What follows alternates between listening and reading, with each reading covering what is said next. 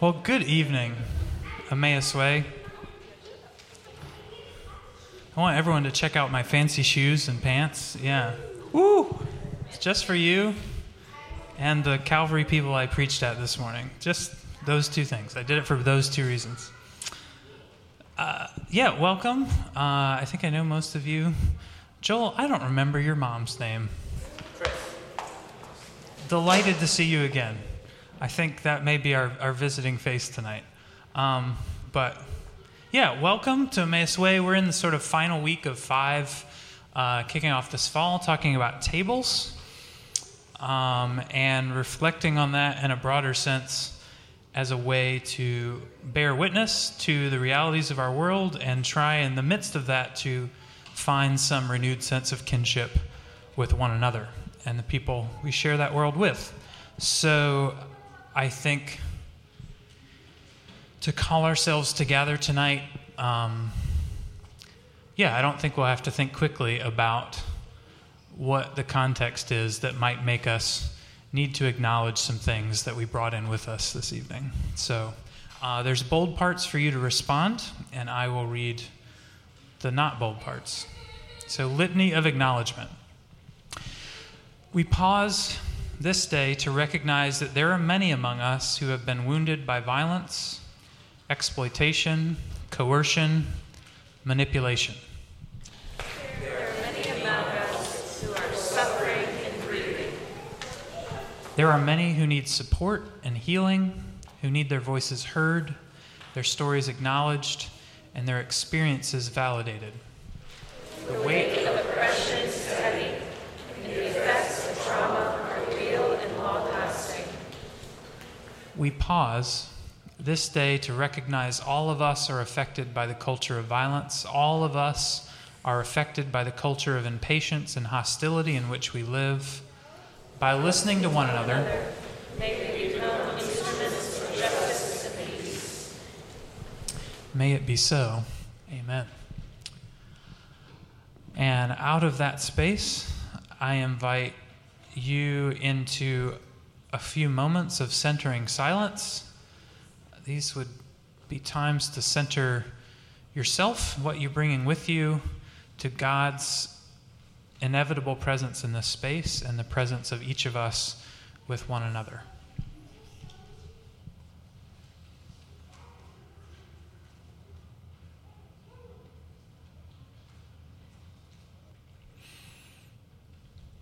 Amen. Rhodey, do you want to? Are you going to lead us from down there this week? It is the last week. It is the last week. This is our chance to do it. Let's do it. Rhodey's been teaching us this lovely community song that all of us have grown to love, and yes. Have you been? Have you grown to love it? Of course. Of course. All right, let's try singing it together.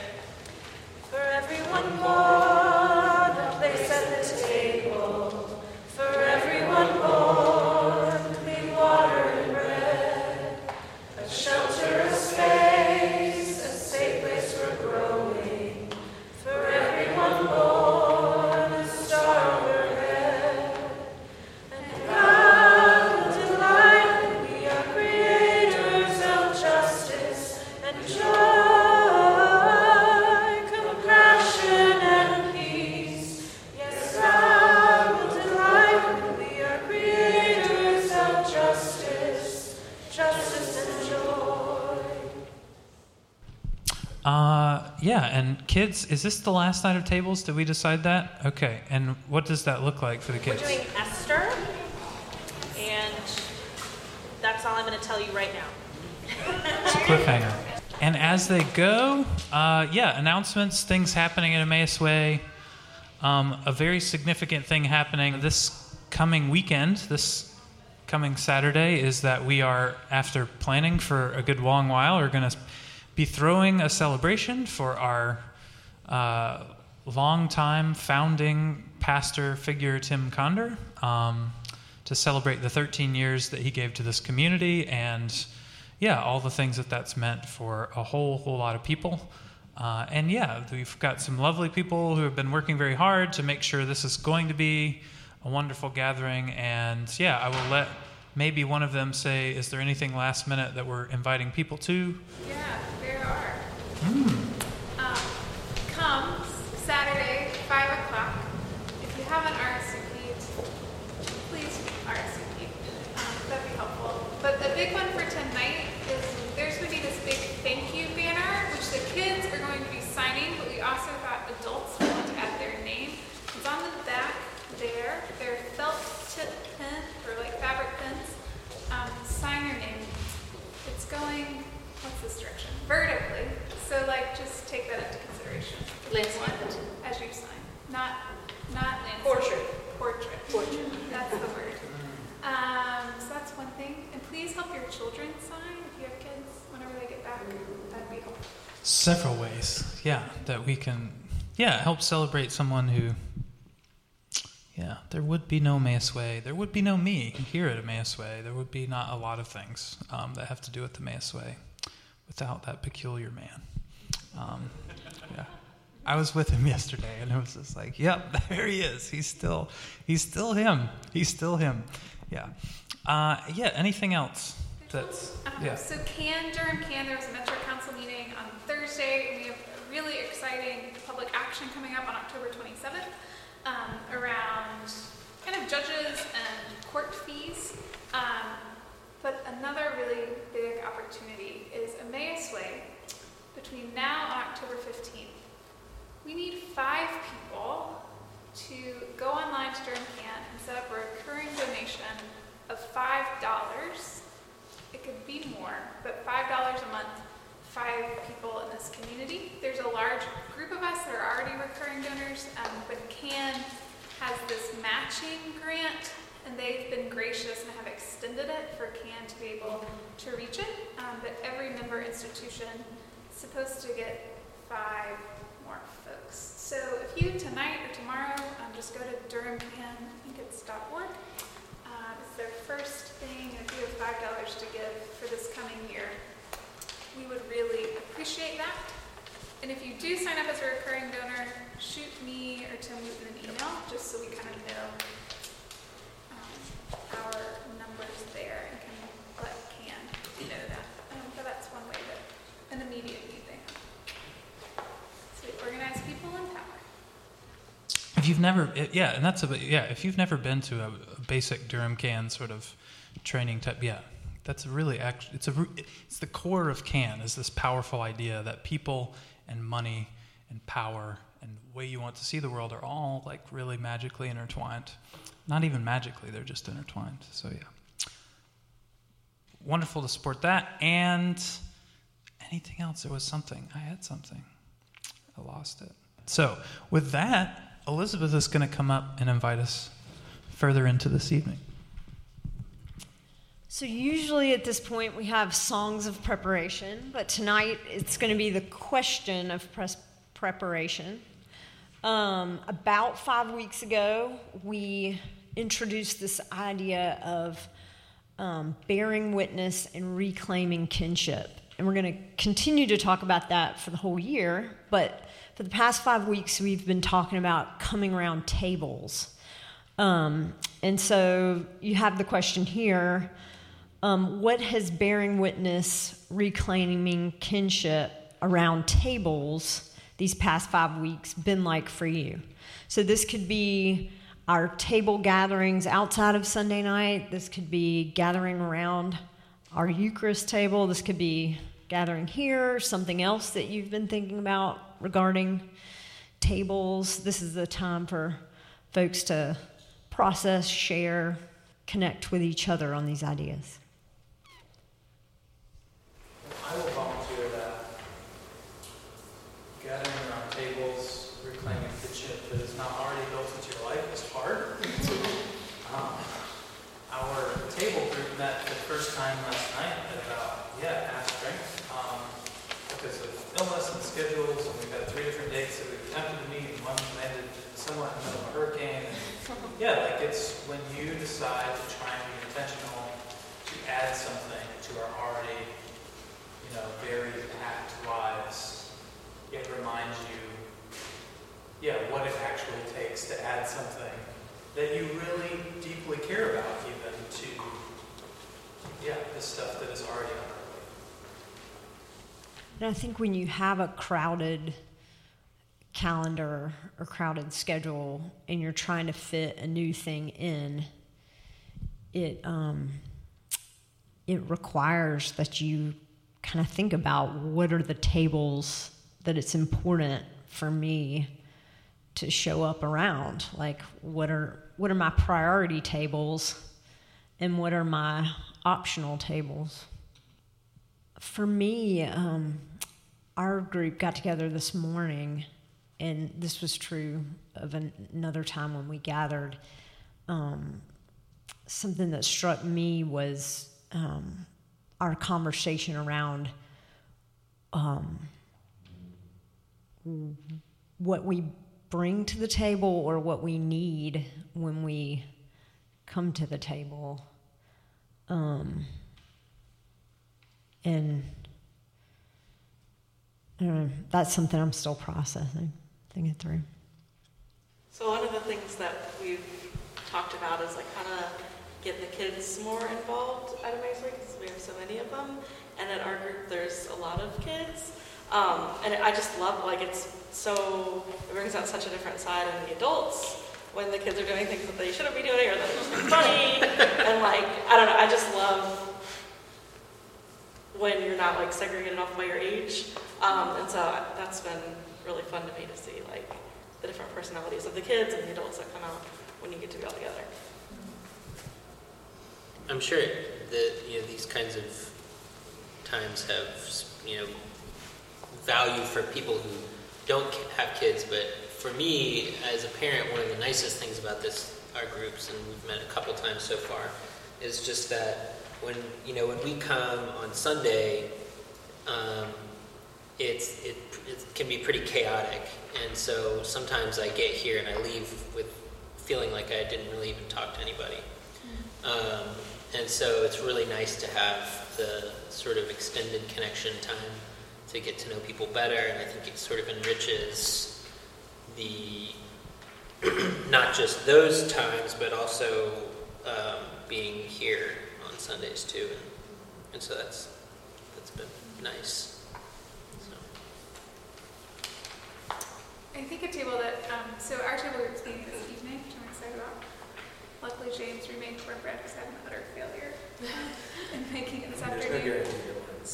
But mine definitely was not. But yesterday, thinking about a table that a bunch of Emmaus Way folks came around, was a table with water, bottled water, and though imperfect, right, not the most sustainable, handing out bottled water. We were coming around for Pride with Calvary United Methodist Church and Emmaus Way. There were like 8 or 10 of us there from Emmaus Way, and just interacting and giving sustenance to these folks who, and like, so often are diminished and not loved, and to be a part of a church that says you are a person of worth and here is water for your weary throat and soul was just so beautiful. And like, it was just a cardboard table with a bunch of plastic water, right? Like plastic water bottles, but the life and the joy and just thinking about, here's a table that these two churches set, and how many tables, so many of those marching in Pride and there that day have been excluded. Yet here was a very small table of welcome. Just has me thinking about other tables that can be created and people can come around. And really we just hopped on to Calvary because I thought it'd be a lot of fun. But yeah, that was a really beautiful table yesterday that a lot of us were able to come around. Some of us were. A very heartfelt shout out at Calvary's morning service. It was deeply meaningful to them, I think, to see another congregation who they've welcomed in their own way to like join them in that practice that's the very heart of who they are. What about, has anybody, we've still open for folks talking about table groups. So Molly brought up another table. Has our conversation led anybody to think about other tables that you're a part of that aren't Emmaus Way tables.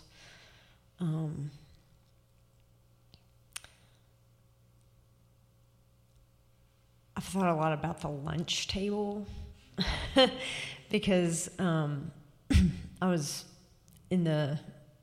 walking through when two of my kids actually were passing in the lunchroom, and I was looking at the faces of the kids as they're sitting down, and there was just such joy there. It's like their unstructured time to be together, and there was just, it's loud in there, but it's because they're excited because they get to be together and talk and enjoy each other. And since we've been talking about tables, it made me think about, gosh, what would it be like to be part of a table that has that much energy, that much excitement, that much kinship. Anyway. I sit around a lot of conference tables. That's great. But I'm instructor. I made the conference table. I sit around downstairs where the big wigs are, and it's all white men, and I've been really frustrated lately. Just, they're one side of the world.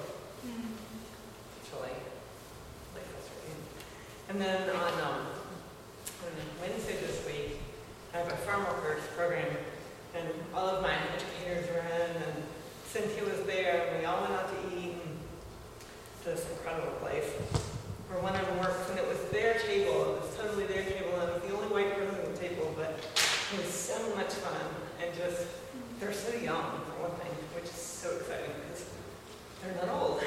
They're young, and they're innovative, and they're just excited, and they're so committed to helping. They're spending the night in, places where people are going to, what's the word? Shelters, thank you. But they're just trying to help and translate and do whatever they can do, and they're just all in it. It's such a conviction for me. My job is to keep the money flowing to them, but I don't know, it just felt so chill. Well, we'll be continuing this conversation, but right now is the time where we pass the peace. Speak to the people around you, whether you know them or not. Extend the peace of Christ. Grab a snack or a cup of decaf. Sorry, we're out of regular. But peace of Christ.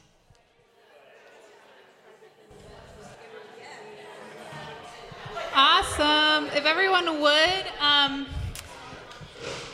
come back to the middle. This tonight, so it is a No Music Sunday, so we're going to have a continued dialogue around tables and what we see in this text and what we've been experiencing these past 5 weeks, as well as what we think some invitation might be. And then we have a more creative call to gather, but just want to assure people, not call to gather, confession. I want to assure people, James, before I left, he said, "Are you going to make us talk in small groups tonight?" We are not, so don't stress. I often know No Music Sundays, people are like, "Oh no, small groups." Just take a deep breath. So there are no small groups. No required talking unless you want to, okay? Just want to assuage any fears. But we're just going to dive into this last text about encounters around table. I find it to be a really rich text and an interesting one to sort of end kind of in this particular series around tables on, but to sort of open up for us as we continue to lean into bearing witness and reclaiming kinship. But a few things to note before we dive into this Lucan text. Whenever we pick up on verse 7, we're already at a dinner.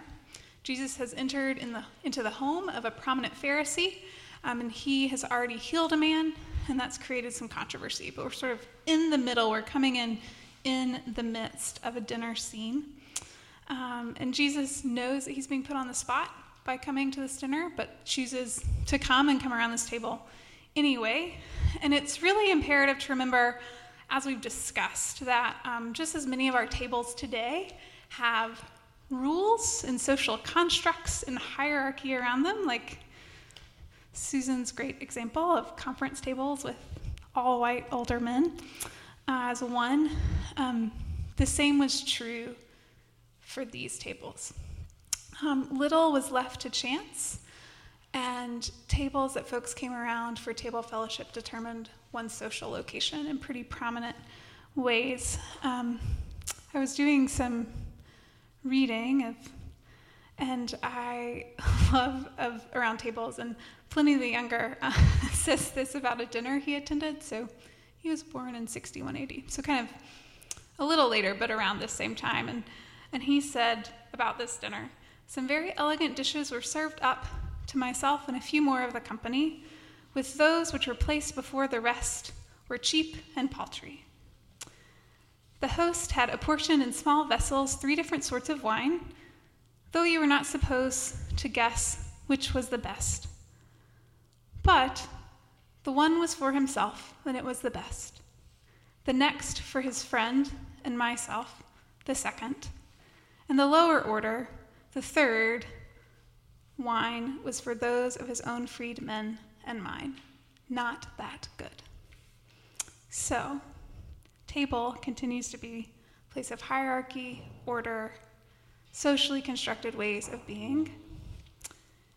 And yet, into all these realities, we have Jesus once again coming around these tables and doing what he does.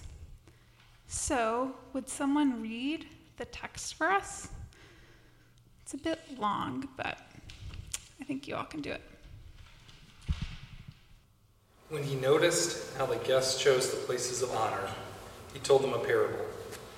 "When you are invited by someone to a wedding banquet, do not sit down at the place of honor, in case someone more distinguished than you has been invited by your host. And the host who invited both of you may come and say to you, 'Give this person your place,' and then in disgrace you would start to take the lowest place.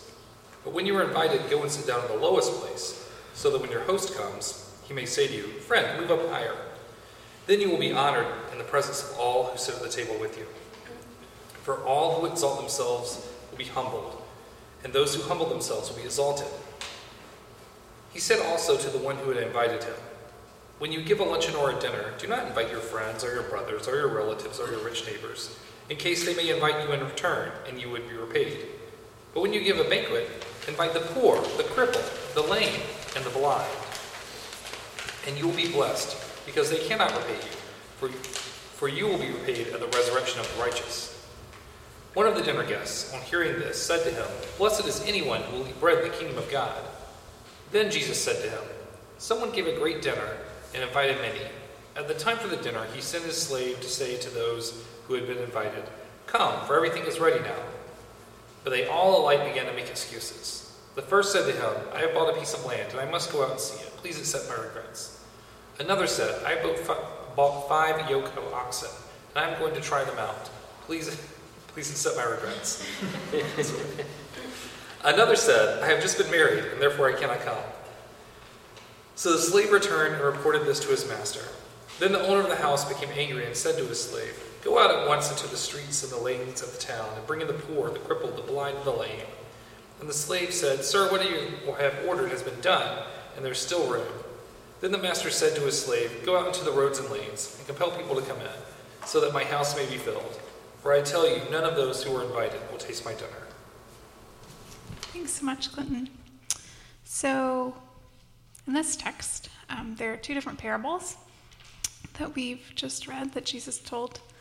But I'm curious, what particularly strikes you about one or the other parable, or both?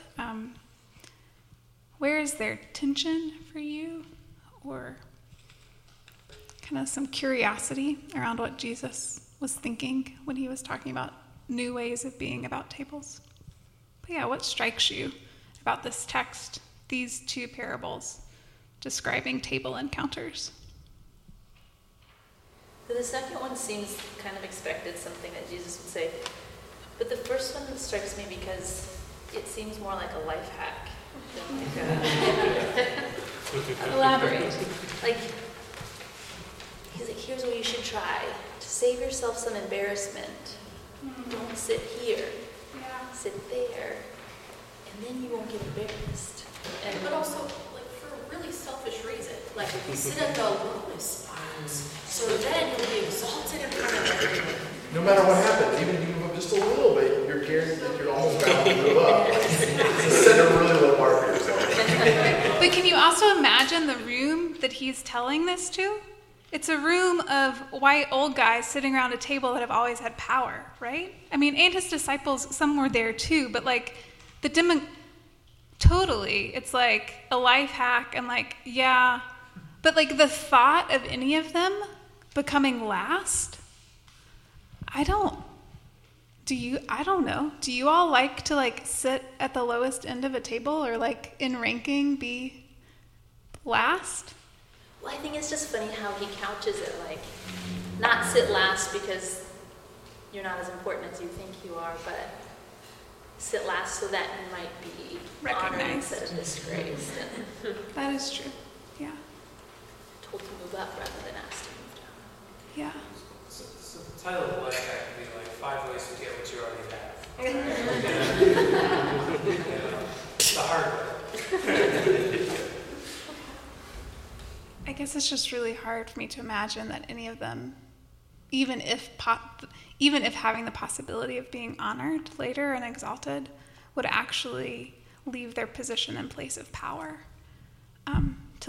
for the possibility that they might be exalted. Yes. Do you think it's kind of more like a Betty White kind of low blow jab at just these people are gonna take that advice?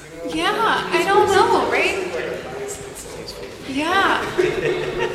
I don't know, and maybe, right, in true transparency, I think I'm like reading this text in sort of the dynamics and realities of the past week.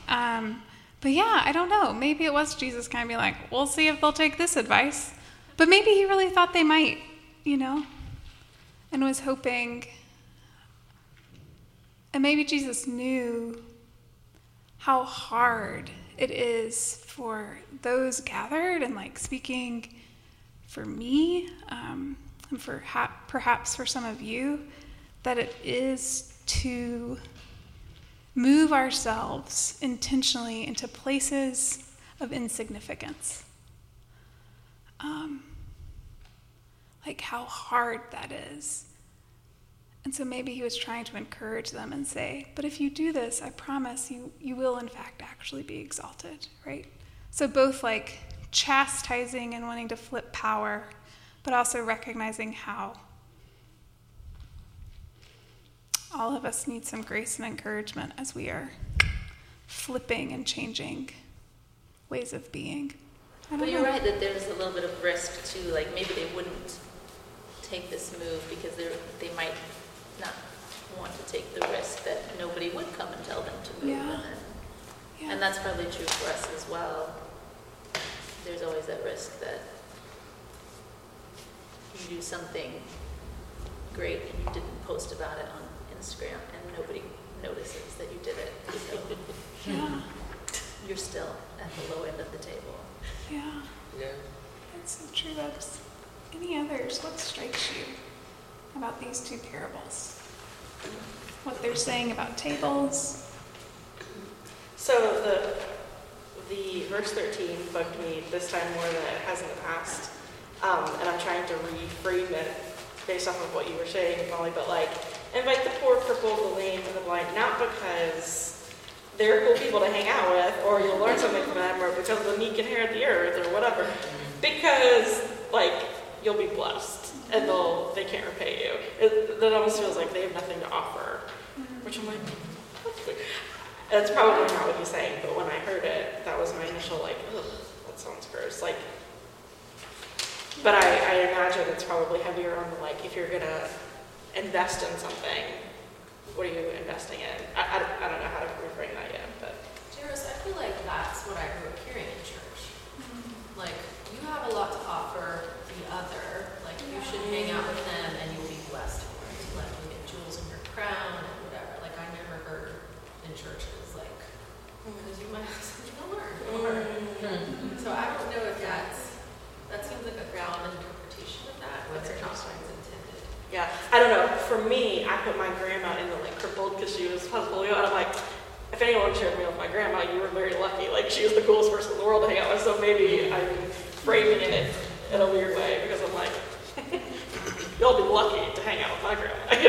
But that's maybe a bit too personal. But personal is where we understand it more deeply. That's a unique interpretation. I think I was thinking about it from the standpoint of commitment. Clinton says something really powerful the other night. He was talking about the importance of practice. And then just the humor we had reading the story, where it's like they had such weak excuses, you know? And it's just like, Yeah, and these folks do. yeah, there's no true kinship, you know, to themselves in their practice or to each other. I remember seeing a headline in, like, I can't remember what it was in, Christianity Today or something, but it was like, why ghosting is, against God's word. And I was like, whatever, I'm not going to read that, especially because I don't like to go to anything. And then I was reading this and I was like, yeah, I see myself in these guys. I'm totally a guy who's like, I would love to come. I have a new ox. It's my ox. Sorry, I really wish I could be there. No, I don't, right? But the opposite. Yeah, so I really saw myself in that. But, there were multiple things that struck me about this. One was, and I'm not trying to be funny, it's true. I should have read the second page. It was incredibly uncomfortable to say the word slave over and over. I did not enjoy it. That was not a fun part of this. And just the realities of the situation really hit you when you have to read that. And you're like, this is something that based my life around it, that it just sort of hits you in the face.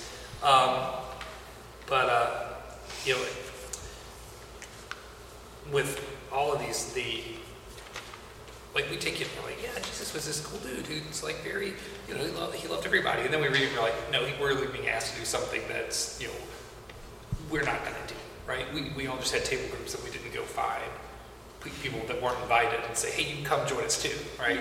And not that we're bad people for not doing that, we just probably didn't think of it, right? You read this and you're like, I'm being asked into something much more radical than what I imagined. And the last line made me smile because I want to use it whenever my kids don't come to the table. I'm going to start yelling that at them and see how that goes. I want to go back to what Jay Russ said, and I'm kind of going to go with Aaron again. I think Jesus may have been making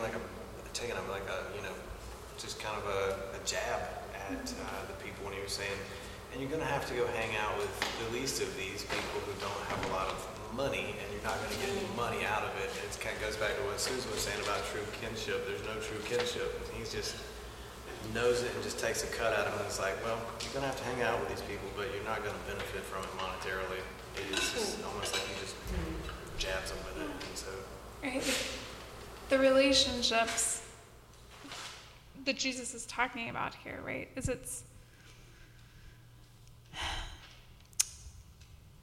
it kind of flips or it challenges this notion of transaction, right? And why are we in relationship with one another because somebody can offer us something? Are we in relationship and come around certain tables because we have there aren't any other more enticing transactions and possibilities around, right? But it's weird. I don't know. What's weird to me about this is that it's not like, go hang out with these people and then your life will be like fuller. It's like you'll be blessed because they can't repay you. I don't know. It's still about like you winning, which just feels weird to me. No, and so a lot of scholars don't really, this is how you know texts are challenging and how the church doesn't like to talk about them. So this text isn't in the lectionary. It picks up at verse, the second parable is, at verse 15. Part of that often can be found in the lectionary, but the first half isn't. because it is really troubling and causes a lot of tension and friction around what did Jesus mean by being blessed, right? And what, and I think this text also often has been used to Sarah's kind of point of like to create systems of hierarchy and power over, right? Like we are more righteous and holy because we are taking pity on you. And so, it is kind of troubling. I would argue the people who really want to know what Jesus meant by the word blessed are going to be the people that don't do it anyway. Elaborate a bit? Well, I mean, it's really fun to like come through your Bible and figure out what everything means. But then, I mean, this is classic Jesus, right? Like, trying to return people with the salad that he has, like that's just on brand.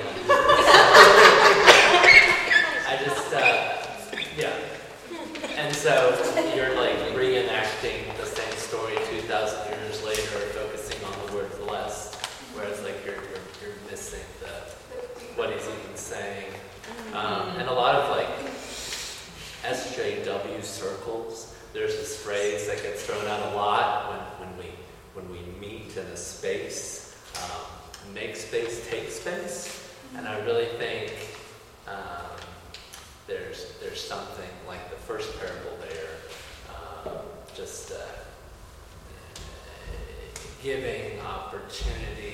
taking opportunity to check your privilege and a space. I mean, it's very, so to speak, kind of. But yeah, there's a lot of capital that's not money that I think Jesus is talking about in that first parable. Very much so. Yeah, I think so too, Russell. I kind of want to make shirts now too that say that's so like classic Jesus or something. Maybe that. No, I think that's right. But I'm really curious, kind of about, right? So both of these parables too, I think what they require, especially those that are privileged and have a lot of capital and a lot to gain as well as a lot to lose. Sort of like Jesus requiring something of them, right? To like become less than, to like lower yourself, or actually to not use excuses. Like, I mean, really, it's family. Somebody was just married. Family, property, I guess feeding of keeping livestock alive. But these very ordinary things that kept them from coming to this banquet, right? Kind of kept them from coming to this feast that the master had set out, right? And kind of the master and Jesus telling of this is God, right? It's kind of like God has created for all of God's people, and here are all these excuses for why we're too busy, why these people are too busy to attend. And I guess I'm just kind of curious, like, in talking about sort of tables as priority, does that resonate with you? Sort of this, what kind of, I guess, excuses do we tell ourselves, our lived reality, but that kind of keep us from different tables that we've been exploring and talking about these past 5 weeks as we bear witness and reclaim kinship? Or maybe I was the only one who was like, oh yeah, I make excuses all the time. Thoughts on that? Say that again. Kind of excuses. What excuses do we make? Like the people who were invited to this banquet that keep us from tables of really beautiful encounter and possibility that God is inviting us into, that we, or like friends, or, however you want to think about whoever the inviter is. Do you think we make excuses? And if so, what are some of them?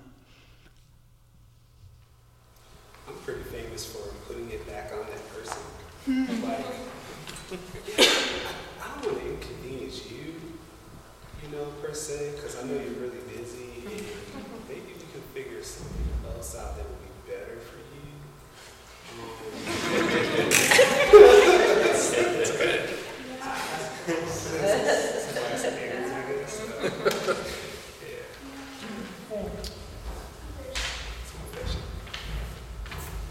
It being fall, I know I'm not the only person who's already thinking about like family, right? And the big family.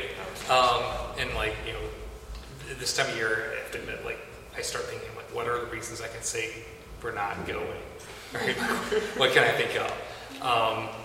Which is not a good place to be in and not a healthy thing. I'm not saying yeah, I mean, just when you ask that, I don't have a particular excuse I use often, but that struck me as, like, I have a new business, so I really have to be there this year. Like, that was the big one that I was really probably gonna make on, to be honest. And like, now I'm feeling like maybe I shouldn't, which is, I suppose, a healthy and better thing. Yeah, sometimes I think it's also about discerning which tables to be a part of and what not to. And I think that is a constant in my life of what I'll gain and which ones will be richer and have better food, better company, and kind of it's just whether that represents friendships or places or because when I was thinking about the table concept too, I was thinking of the table being a moving table and you representing a table as a person, and your encounters with people can be like meals. Your conversations can feel like you're setting a place to have a real conversation. But navigating that this day and age where things are moving so fast is just hard. It's a lot of work. It is a lot of work, and it is hard. And I think something that I do appreciate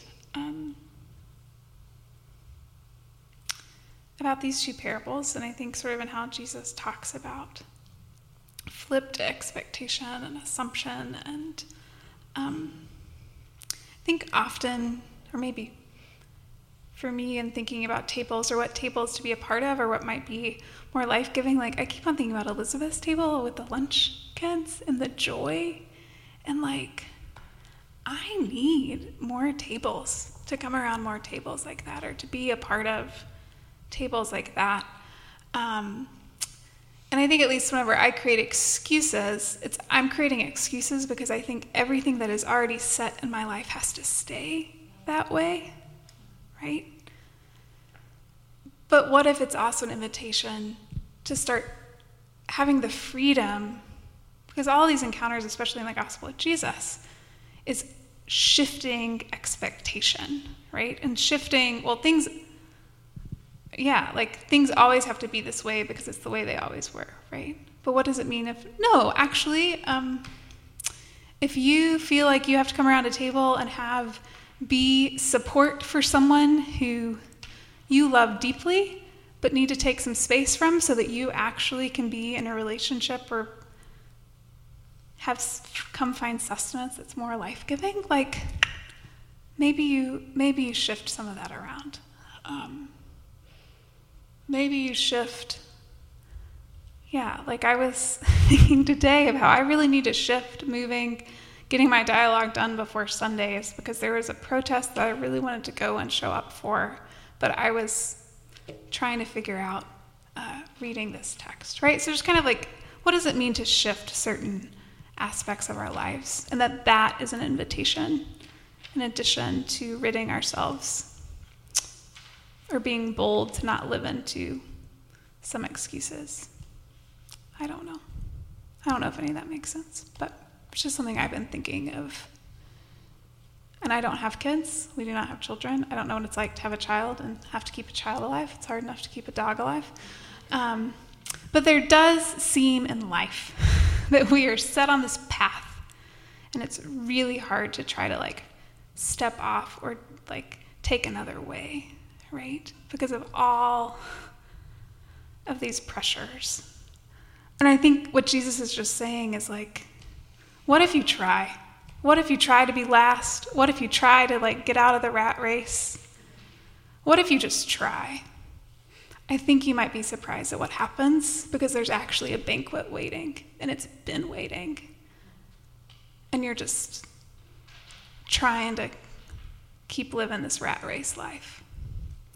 I think that that's really the heart of bearing witness and reclaiming kinship, is like trying to get a bit off of the rat race in which we find ourselves.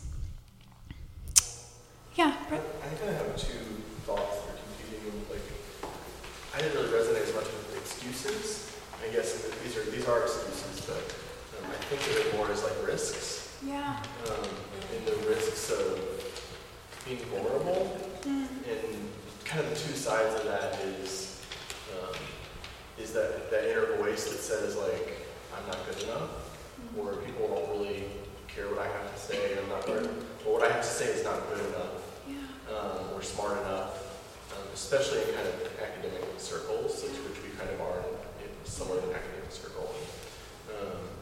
And so that's like all that self-doubt, and then even shame kind of comes along with that. And then the other side of that is like, once you are vulnerable enough, that there's the possibility of rejection, or that people, people might see you for who you really are, and then not want to be part of that. So those are just two things that kept kind of resonating, running in my mind. Thanks for that. Because, right, there's great risk in opening yourself to the possibility of being known, right? Yeah. It's a lot easier to interact with someone and ask how they're doing, but not really care about the answer, or not really care about the answer that you give or receive. But then to actually pause and be like, no, really, how are you? And hear a piece of themselves. Thanks for that. So tonight, we're kind of going to have like 10 minutes of space for reflection as our confession time. And what we're doing is we are going to come around some tables. And on these 5 tables, the round ones, you will see 4 themes that we've talked about tables, kind of table as place of kindness, table as place of anger, table as place of radical encounter, table as place of flipped assumption. And then we have a 5th table that is blank and just has butcher paper on it. And what we are inviting you into is to just take some time to free write, draw, pray, meditate around these tables. Whatever table you find yourself continually making an excuse for, perhaps not going to, or are afraid to take a risk to come around that table, or a confession and space to just say, oh God, help my unbelief, my fear, my question, my uncertainty, whatever it may be. But we thought, as we continue to move forward in bearing witness and reclaiming kinship, it's really important for all of us to recognize that we are not alone in our struggling and in our wondering and in our confessing.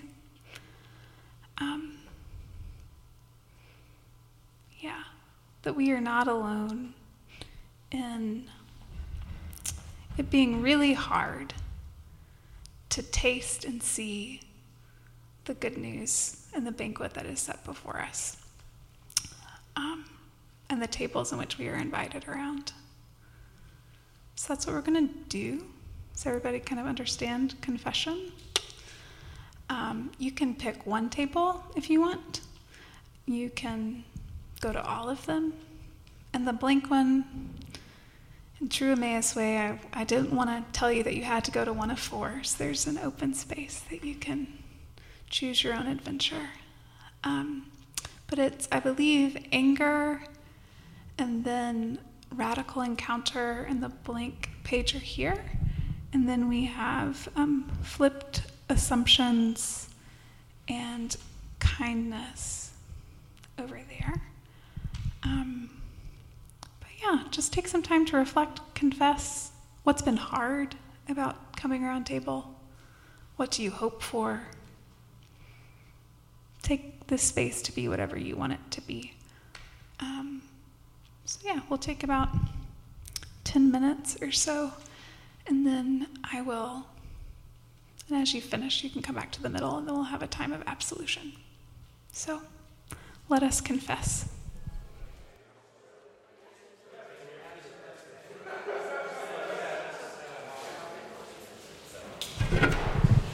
If you would kind of wrap up your confessions.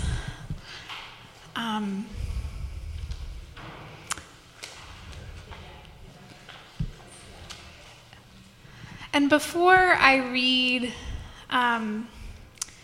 Jan Richardson's "And the Table Will Be Wide" as our absolution tonight, I just want to remind us that we do not come around tables to confess alone. We are in this imperfect work of bearing witness, reclaiming kinship together, always. Even in all of our faults, brokenness, questions, failings, risk averseness, the grace found at the table of God that was set in the parable that we read today and is set before us is always wider and more expansive, brimming with love and second chances. So hear now these words of absolution, the table to which we are all invited. And the table will be wide, and the welcome will be wide, and the arms will open wide to gather us in, and our hearts will open wide to receive. And we will come as children who trust there is enough. And we will come unhindered and free, and our aching will be met with bread, and our sorrow will be met with wine. And we will open our hands to the feast without shame, and we will turn toward each other without fear. And we will give up our appetite for despair, and we will taste and know of delight. And we will become bread for a hungering world, and we will become drink for those who thirst. And the blessed will become the blessing, and everywhere will be the feast. So I mostly forgot that I was supposed to invite you to the table tonight, which, yeah, and there are no songs. And so, yeah, what will I say? But I want to try something. And that is to put us in this second parable tonight. Let us imagine that someone has given a great dinner and invited many. Everybody, many. And at the time for the dinner, a slave, maybe someone that looks like me, came to say to all those who were invited, "Come, for everything is ready now." And they began to make excuses. They'd bought something. They had another commitment. There were oxen somehow involved. They'd just been married, just found some other space of meaning that seemed to make that table look a little more significant. And then the slave returned and reported to his master and said, the owner of the house, he became angry and he said, "Well, go out at once and find the poor and the crippled and the blind and the lame, and all the people who weren't supposed to be at that table, so thought. And what if then all those people came? What if the people left who didn't come? What were they waiting on? Were they any less welcome? If they had showed up just in time to catch what they missed, what would they have encountered at that table with all of these people who came in their stead?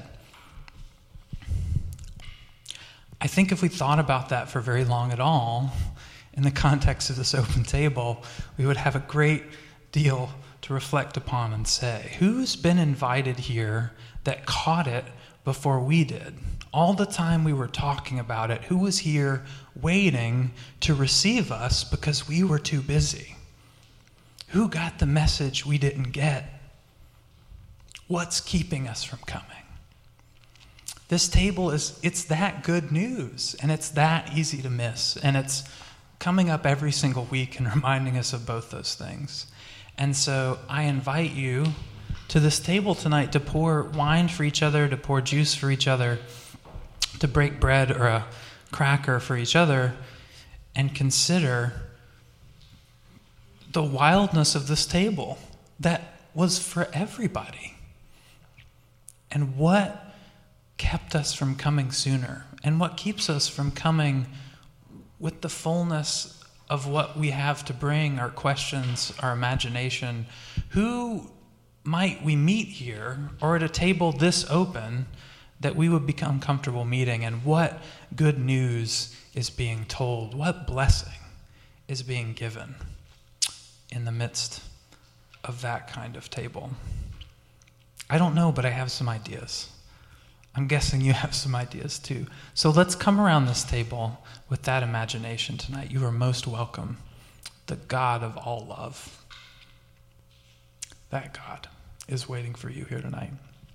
Welcome to the table.